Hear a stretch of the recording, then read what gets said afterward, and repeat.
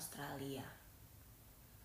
Ya sebenarnya kan gue tinggal di Australia karena gue pengen ngambil S2 di luar negeri gitu. Dan kenapa akhirnya gue memilih negara Australia? Lagi-lagi karena gue pengen tinggal di luar negeri, tapi ternyata badan saya tidak sanggup menahan udara dingin. Makanya gue cari negara yang mirip-mirip gitu sama Indonesia. Kebetulan kan Indonesia tropik nih ya, jadi kebanyakan hawa-hawa panasnya. Nah ini kan mirip banget nih sama Australia yang kagak ada salju-saljunya. Dan itu juga kenapa gue pilih Brisbane, karena Brisbane itu jauh lebih panas lah kalau misal lo bandingkan dengan negara-negara Australia lainnya. Gua sendiri sejak dari pertama kali ambil S2 mungkin sudah hampir 4 tahun ya tinggal di sini. Cuman kalau misalnya disuruh cerita tentang negara Australianya sendiri, kok roman-romannya gue belum kredibel ya buat cerita tentang Australianya. Mungkin daripada cerita tentang Australianya sendiri, gue cerita tentang ekspektasi gue dan kesan pertama gue waktu tinggal di Australia. Untuk gue sendiri nih, tinggal di luar negeri itu kayak suatu pencapaian pribadi, karena itu bukan hal yang lumrah di keluarga gue. Kita itu atau keluarga besar gue yang lainnya kalau misalnya keluar negeri kebanyakan cuman buat liburan. Tapi lagi-lagi vibe liburan sama vibe kalau lu tinggal di negaranya itu kan pasti beda ya. Sama aja kayak lu pacaran sama nikah, kan beda banget rasanya. Nah, orang yang paling dekat yang pernah gue lihat tinggal dan kuliah di luar negeri itu sepupu gue. Dan gue banyak berguru dan bertanya-tanya waktu gue pengen kuliah di luar negeri. Tapi lagi-lagi mungkin karena gue gak terlalu dekat, jadi kayak gue tuh gak tahu sebenarnya dia itu gimana sih rasanya tinggal di luar negeri yang beneran gitu. Orang lain yang jadi referensi gue untuk sebagai student di luar negeri adalah Adit dari Eiffel I'm in Love.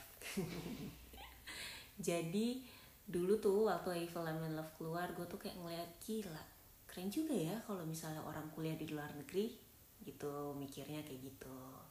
Jadi kayak gue nggak ada bayangan sama sekali, dan ekspektasi gue adalah kuliah di luar negeri itu kayaknya keren banget gitu. Nah waktu gue datang sendiri dan gue mulai tinggal di luar negeri dan kuliah di luar negeri, kesan pertama gue bukannya Adit Eiffel I'm in Love, kok ini malah mirip kayak Raditya di Kambing Jantan jadinya ya. Jadi waktu pertama kali gue masuk kelas, gue tuh sampai kayak ngecek dulu di Google Map, ini gue di mana ya, di Australia ya gue ya. Tapi kenapa kok vibe-nya kayak di Mangga 2? Karena serius, satu hari itu yang ngomong bahasa Inggris cuman dosen gue doang. Jadi mungkin karena jurusan saya juga, kebetulan kan saya ngambil jurusan komunikasi, jadi wajar lah ya. Maksudnya secara logika lu aja nih, orang yang udah bulenya di Australia ngapain juga dia belajar komunikasi.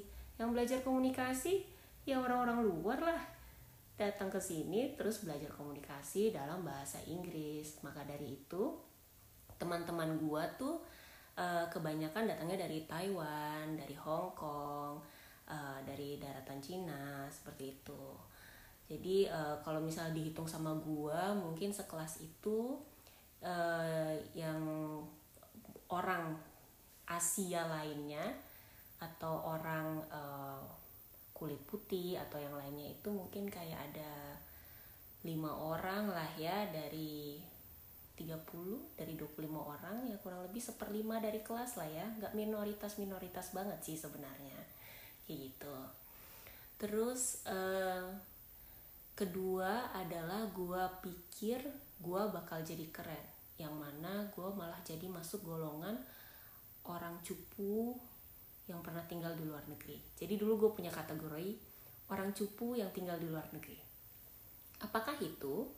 Gue merasa ada beberapa teman gue yang habis kuliah dari luar negeri, pulang-pulang kok kayak gak ada perubahan.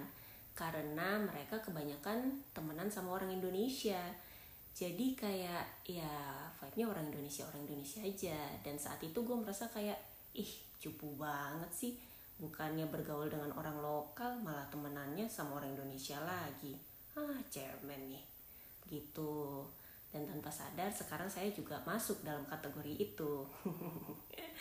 Jadi dalam pembelaannya gue merasa juga sih waktu lo datang ke sini itu stres banget kalau misalnya harus ngomong bahasa Inggris 24 jam 7 hari dalam seminggu.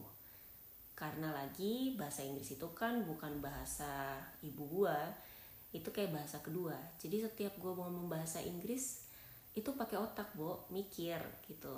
Gue merasa setelah gue hitung-hitung nih ya, dalam satu hari maksimal gue bisa berbahasa Inggris yang baik dan benar itu cuma 5 jam. Nah setelah itu gue gak tahu sih sebenarnya gue ngomong apa gitu. Nah jadinya gue merasa kayak kalau setiap hari Minggu gue pengennya tuh kumpulnya sama orang Indonesia aja gitu. Biar gak capek ngomong, gak capek mikir, dan karena kangen juga sama kampung halaman. Terus apalagi ya, mungkin yang ketiga adalah kesan pertama gue lebih kayak culture shock. Karena gue merasa gue orang Indonesia, dan orang Indonesia sudah sangat terkenal dengan keramahannya. Siapa sih yang gak tahu kalau misalnya orang Indonesia itu baik banget gitu. Saking baiknya seluruh kehidupan lo kadang-kadang suka ikut diurusin juga gitu. Jadi waktu gue datang sebagai orang Asia yang juga orang Indonesia, gue merasa kayak gue cukup baik dan ramah kok. Tapi memang greetingsnya orang sini kan beda. Mereka tuh terbiasa mengawali sebuah percakapan selalu ngomong kayak "Hi, how are you?" kayak gitu kan. Dan gue tuh waktu pertama-tama tuh suka kagok gitu. Paling inget tuh cuman tempelan belajar bahasa Inggris gitu, I'm fine thank you gitu. Mungkin kadang-kadang gue juga kayak saking kagoknya gue lebih sering gak bales pada saat itu. Karena beneran deh, siapa sih di Indonesia yang suka nyapa seperti itu? Gue rasa satu-satunya orang yang sering nyapa gue kayak gitu adalah ya mbak-mbak di Indomaret. Itu loh yang suka ngomong selamat datang di Indomaret, seperti itu.